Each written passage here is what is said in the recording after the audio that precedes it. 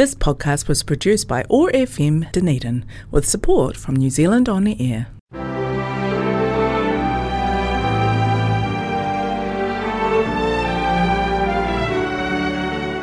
Hello and welcome to Heritage Matters, a program brought to you by the Southern Heritage Trust and sponsored by Heritage New Zealand. Like you, most of us are on holiday now, but we thought you might like to hear some of our best programs from last year. This month has Waitangi Day in it, so in the program, Bill Southworth looks at the fatal impact between Maori and early sealers and whalers in Otago. Judy Southworth investigates pre-European Maori on the Tairi Plain. Sarah Gallagher reports on the settlement of the Otago Peninsula, and we discover that some Pacific Prime Ministers went to the Otago Medical School.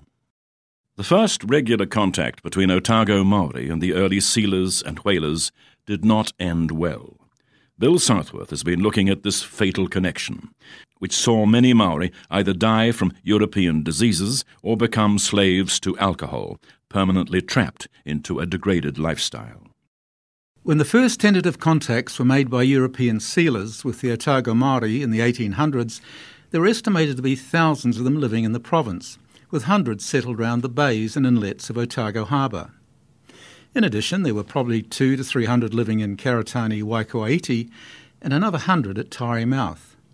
It has been estimated that there was possibly a total of up to 5,000 living in the Otago and Southland area. The sealing period did not last long, as an intensive slaughter of the animals so reduced the herds that within a few years the trade had died out. In his book, The History of Otago, Dr. A.H. McClintock writes, "The whole of the southern coastline of the South Island, from the western fjords to the Otago beaches, was the resort of sealers, colonial, English and American, who, without any guiding principle except indiscriminate killing, and freed from the restraining influence of the law, surrendered to the lust of slaughter and the lure of wealth. Every inlet was the scene of frenzied butchery, made more terrible by the passivity of the victims." The large American sealing vessel, the Favourite, reached Sydney in 1806 with a cargo of 60,000 sealskins, said to have been procured on the east coast of New Zealand. The whaling industry came next. It was attracted by the large number of whales which came along the Otago coast in the breeding season, which lasted from March through October. This was a more substantial industry which required the establishment of shore stations with permanent buildings and accommodation, where the whales could be cut up and their blubber boiled for oil in large rendering pots. Shore stations were established in Otakau by the Weller brothers and at Waikouaiti by Johnny Jones in the early 1830s. The presence of these raiding villages and the Maori who were attracted to them led to a tragedy.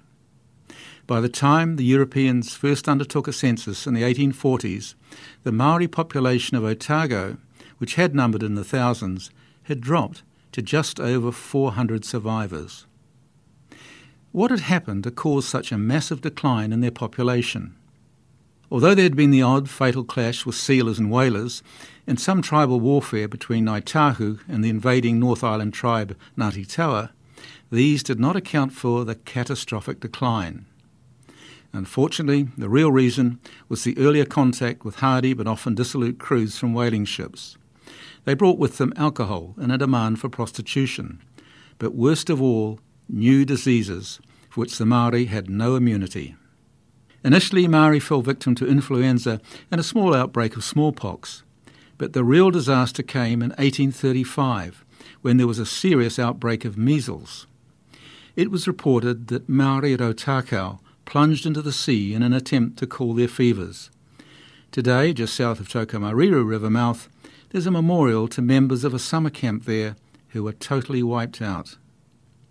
The death toll from the disease is estimated to be twice as bad as the Black Death in England in the 14th century, which reduced the English population by almost half. On a hill called Ohinitu, overlooking Otago Harbour, the Ngāi Tahu chief Tuawaiki was later to reminisce to settlers, "This was one of our largest settlements, and it was beyond even the reach of Te Rauparaha. We lived secure and feared no enemy. But one year, when I was a youth and a ship came from Sydney, and she brought the measles amongst us. It was winter, as it is now. In a few months, most of the inhabitants sickened and died. Whole families on this spot disappeared, and left no one to represent them. My people lie all around us. And now you can tell Colonel Wakefield why we cannot part with this portion of our land. The Weller whaling establishment at Otakau was the largest in the country. In 1835 it had 11 boats, staffed with a crew of 85, most of whom were European. It also built dozens of buildings, and it had the look of a thriving village. More than 100 whales were killed, some within the harbour. The boom didn't last, as the whales were beginning to abandon their ancient sanctuaries. Overkilling at Johnny Jones's station at Moeraki also saw the whales avoiding their breeding grounds, and it too was in a state of financial collapse by 1845. Within a decade, the Weller village was abandoned, leaving behind deserted buildings fast falling into decay. 2 houses had been transformed into public houses, where Māori were said to spend their money as soon as they were paid for gardening and other work. The prices for the liquor, usually brandy, which was said to be vile, was sold at highly exorbitant prices. The whalers had a reputation for depravity and drunkenness. Although this may have been overdone, thanks to the stories of narrow-minded Wowser missionaries who visited from time to time, it is true some were dissipated and threw away their wages on highly priced booze, which was distributed at company stalls in lieu of wages. One ship discharged 120 tons of liquor at Waikouaiti when there were only 40 Europeans there. Māori developed a thirst for European liquor, becoming addicted to it, and started hanging around the whaling stations, spending the wages they were paid for gardening and other tasks, for more and more alcohol.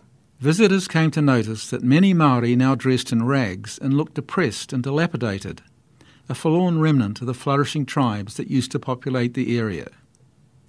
In their book, called Early Dunedin, Māori Goodall and George Griffiths observe that the ravages of disease and the demoralization of traditional ways of life through contact with the riffraff of the whaling stations severely affected Otago Māori. Tuha Waiki, a local chief, told George Clark, sub-protector of Aborigine, when he arrived to supervise the purchase of land in 1844, "We are but a poor remnant now, but even in my time we were a large and powerful tribe." On another occasion, Chief Tuha Waiki said, "We had a worse enemy, even than Te Rauparaha, and that was the visit of the Pākehā with his drink and his disease. You think us very corrupted, but the very scum of Port Jackson shipped as whalers or landed as sealers on this coast." What had played out was a familiar and depressing scene, typical of many colonisations. The fatal impact caused by an indifference to the needs of an indigenous race and the clash of incompatible civilisations. This is Bill Southworth reporting. Although they were never there in large numbers, pre-European Maori used the Taieri Plain as a valuable food source because what was then a wetland area was rich in eels, whitebait and other river life. This report from Judy Southworth. For most of us, our view of the Taieri Plains is formed by the patchwork of fields and the buildings we see as we fly in to land at Momona Airport. Those who farm the plains know that efforts have been made to avoid the heavy flooding there in the 1900s. So why is this area so prone to flooding? Māori, who were the first settlers of Otago, found the Taieri a very different area. They called it Taiari. Māori have lived in the vicinity of present-day Dunedin for centuries, and some occupation sites date back to approximately 1000 AD. The wider Dunedin area was of singular importance to the Waitaha, Katimamo and Kaitahu people as a sort of Mahika Kai and Mahika Kai Moana, a place of settlement, a burial place, and ultimately as a cultural landscape that embodied the ancestral, spiritual and religious traditions of all the generations prior to European settlement. Kaitahu were a nomadic people who travelled extensively on land and sea.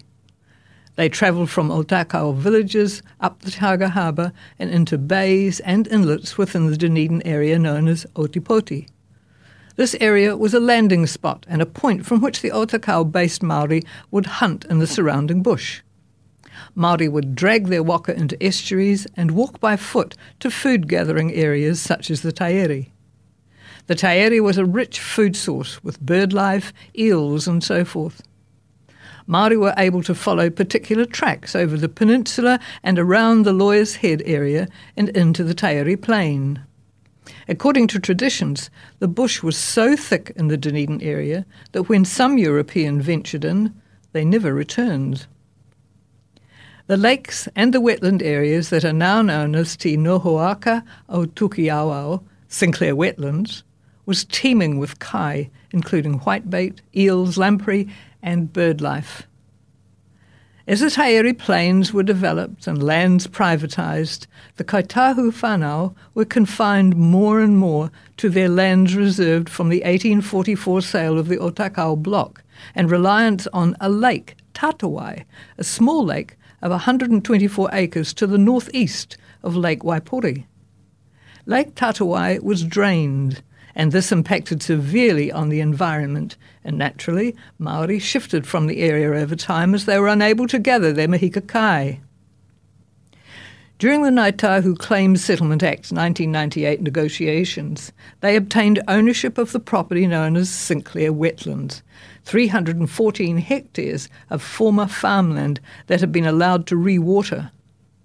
This purchase was to help settle the long-running issue of the loss of Lake Tatawai.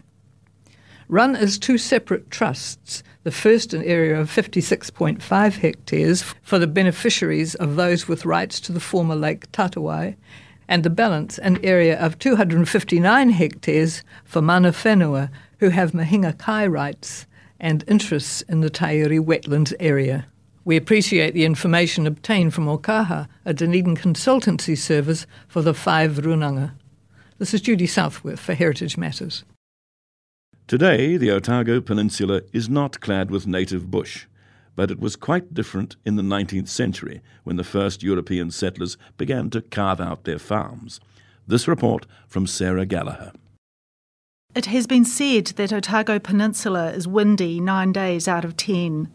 Described as almost an island, the peninsula was formed by the Great Dunedin volcano between 16 and 11 million years ago. Within it lies a band of limestone that is even older, stretching from Te Ahi Karoro, Seal Point, across the harbour to Dowling Bay. Tradition tells us the Atua Tū Te Raki Whānau discovered the wrecked celestial waka of Aoraki, or the South Island, and carved out places for people to live, including Maopoko, Otago Peninsula. The harbour was formed by the Taniwha Matamata, who turned to stone by the sun and became Puke Makamaka, Saddle Hill. Otako is home to Waitaha, Rapuwai, Kati Hawea and Kati Mamoi. In the early 19th century, around 2,000 people were recorded as living on the peninsula, but this declined abruptly after the first European visit in 1838, which brought disease. Despite huge land losses, Kaitahu have been continuously resident at Otako since the 17th century. The peninsula was once heavily forested with large tōtara, rimu, beech and matai, and was populated by 4 species of moa. Early paintings by O'Brien, Chevalier and Welch show the original dense covering of bush. The forested land was largely cleared for farms by settlers in the late 1800s. The following accounts of 2 residents reveal details of the landscape at the time. Walter Riddle hailed from Dumfries in Scotland and emigrated to Dunedin with his wife Wilhelmina in 1862. They lived at Sandymount from 1864 to 1901. Walter was a joiner by trade and came to Dunedin with a reference from the Duke of Buccleuch, one of Charles II's illegitimate offspring. When the Riddles arrived, the bush was thick and difficult to navigate. Entries from his diary provide an economical but arresting description of life. March 28, 1865. Paid Carter £3 for bringing us our baggage and 7 fowls to our new house which we called Ivybank. It took us 10 days to carry our things through the bush, a mile from the end of the road. Riddle spent a great deal of his time working the land, clearing bush and cutting timber for days, weeks, months on end.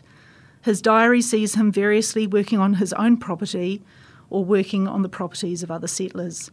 Labour was bartered for skills and debts were repaid through clearing bush and sawing timber, which he used for fencing, building houses, cow byres, pig pens, butter churns, and occasionally coffins. He often reported clearing or sawing all day for weeks at a time for someone else, and then grubbing ground and planting potatoes at night on his own land, sometimes by candlelight. April 15, 1865. Have been busy sawing timber all week and excavating for an addition to our house, which consists of one room, 14 foot by 12 foot, built of fern tree. Bought from Robert Baggery 1 ton of potatoes for £5 and took 4 days to carry them through the bush. October 11th. Finished Cochrane Weir's house this day. I have wrought at it without intermission and the buyer since 10 August. Drew plans for a church and subscribed £5 towards building it. Given the amount of time he laboured clearing bush and the many hours spent sawing and building, it is notable Riddle did not record his impressions of the landscape, the flora and fauna, the trees, even for their quality as a material. Clearing was variously described as a dour job, slow and tedious, and awful. A roving reporter in 1870 who was en route to visit MacDonald's lime kilns verifies the nature of the bush. The country here is covered with heavy timber, comprising totara and all the pines, and some of the trees are very large. The undergrowth is very dense, and supplejack being particularly plentiful, rendering progress through the bush at times very tedious. In a moment reminiscent of Dr. Seuss's story of the Lorax, Riddle notes the felling of the last of the large trees on his land, 33 yards long and 4.5 feet through. In contrast to Riddle's diary, Jane Dick's memoir, compiled by Hardwicke Knight, joyously recalls memories of the landscape from when she was a child. Jane was born in 1867, and from the age of 5 spent time on the peninsula with her grandparents, Mr. and Mrs. Robert Dick, who had also emigrated in 1862. The family home faced onto Whitcliffe Bay, looking out to the ocean and over the flat land of Auchia and its tremendous pyramids of stone. It was almost impossible to describe the scenery, it being so grand.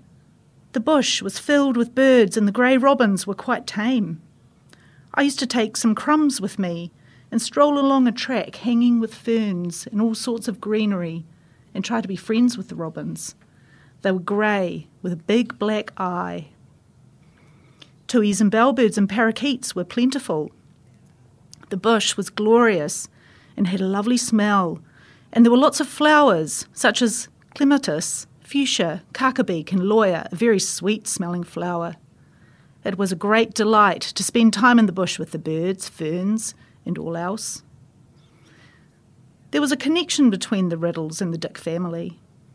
A large outcrop of limestone ran through Riddle's land, and in 1865 he mentions helping a lime burner, James MacDonald, test lime on his land.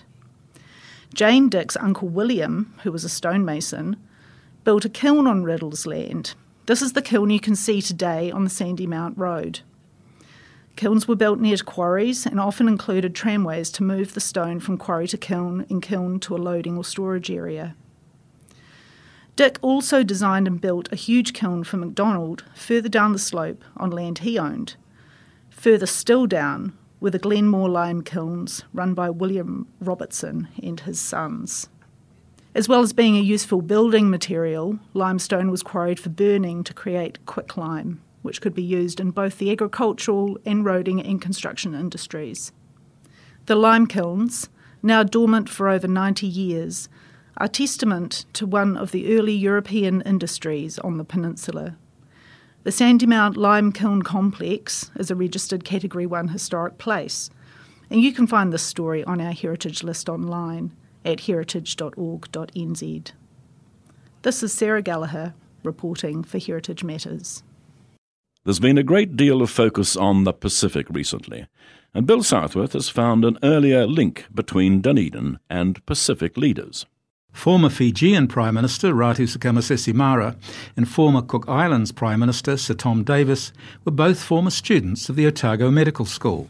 In Ratu Mara's case, the word Ratu roughly translates as chief. It was always assumed he had a leadership role to play in his South Pacific homeland.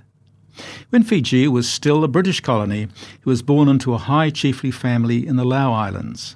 With the twilight of empire fast approaching, the British were planning for a smooth transition to independence. London believed Fiji would need a competent leader, and the tall, athletic and intelligent young aristocrat seemed like a good prospect. Thus, from an early age, Ratu Mara was groomed for higher things. In the 1940s, however, Ratu Mara decided he wanted to be a doctor and enrolled at the Otago Medical School. Of this he would later say, "My time at the Otago Medical School I always thought of as the best years of my life.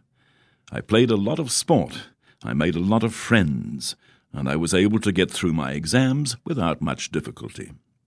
I eventually played for Otago in cricket and rugby. In athletics I got a New Zealand University's record for the high jump and won the drinking blue in Dunedin. I created a record of 1.8 seconds, which stood for some time."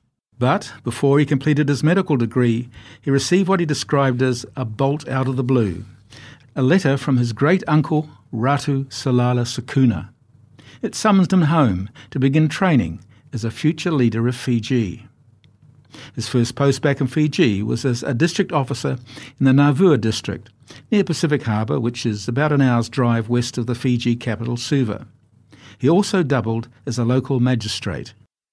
Surprisingly, I had no sense here in the 50s that the colonial period had to end.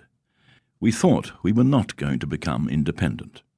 We were part of the Queen's regnum. We were happy. Why should we change things? I belonged to the school that believed we should not be parted from the United Kingdom, and there were countries like the Isle of Man and the Channel Islands who were on their own, and yet they were part of the UK. Our first reaction was that we should adopt that status. We said, why should we? We ceded our islands to the British. As far as we're concerned, we've given authority. How can we bring it back? This is not chiefly. Ratu Mara's Alliance Party won the first election, and, winning subsequent elections, he ruled the country for the next 15 years. There were tensions. The Indian population increased until it was slightly larger than that of the Fijians, who came to believe, rightly or wrongly, that they were about to be swamped in what they regarded as their country.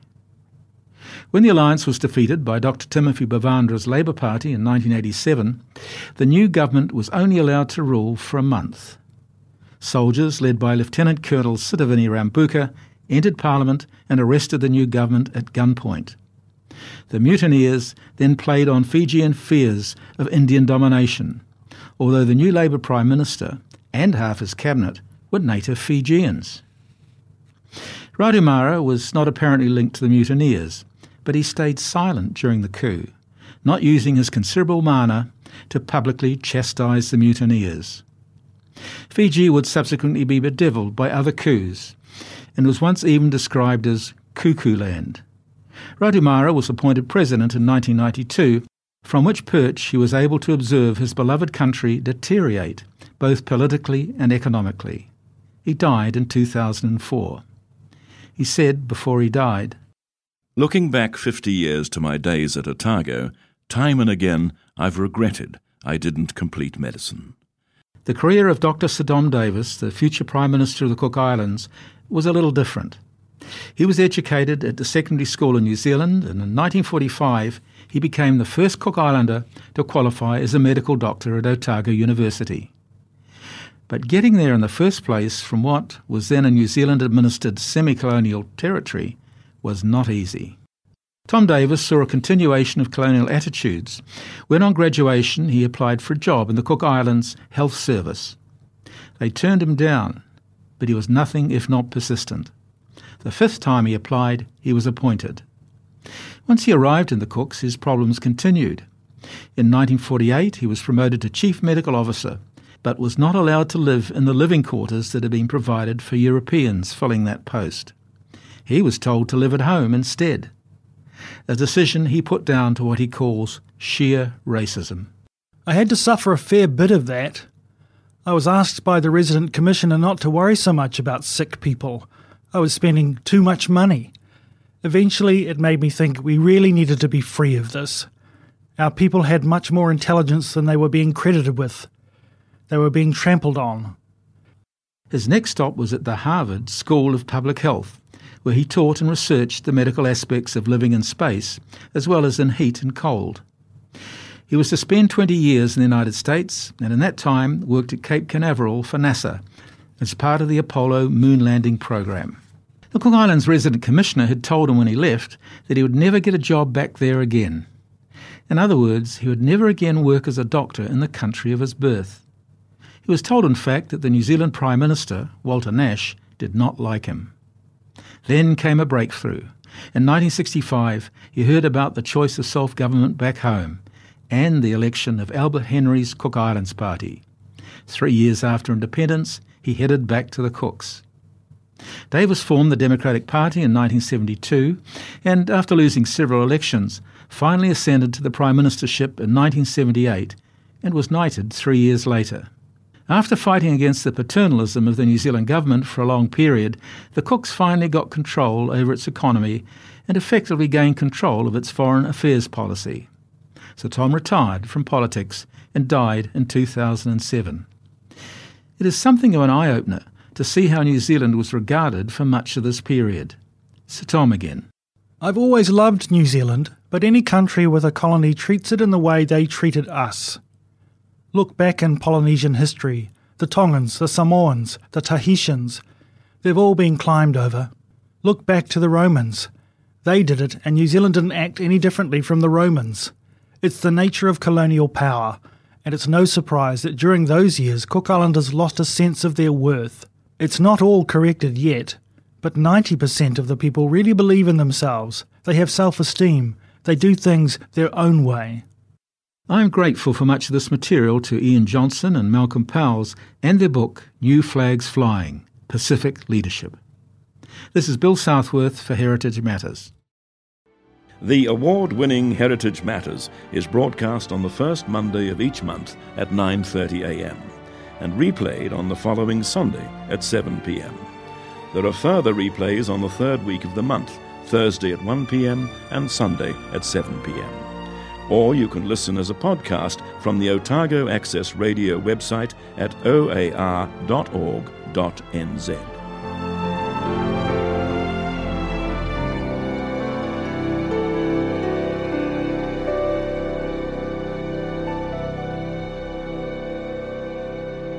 As Aotearoa New Zealand's National Heritage Agency, Heritage New Zealand Pohere Taonga is proud to sponsor Heritage Matters. Celebrate our heritage by becoming a member to visit more than 20 heritage places we care for across the Motu for free. You'll receive a subscription to our award-winning magazine, exclusive member events, and free or discounted admission to over 1,000 international heritage places. Support the heritage of Aotearoa New Zealand. Check out visitheritage.co.nz. This podcast was produced by OAR FM Dunedin with support from New Zealand On Air.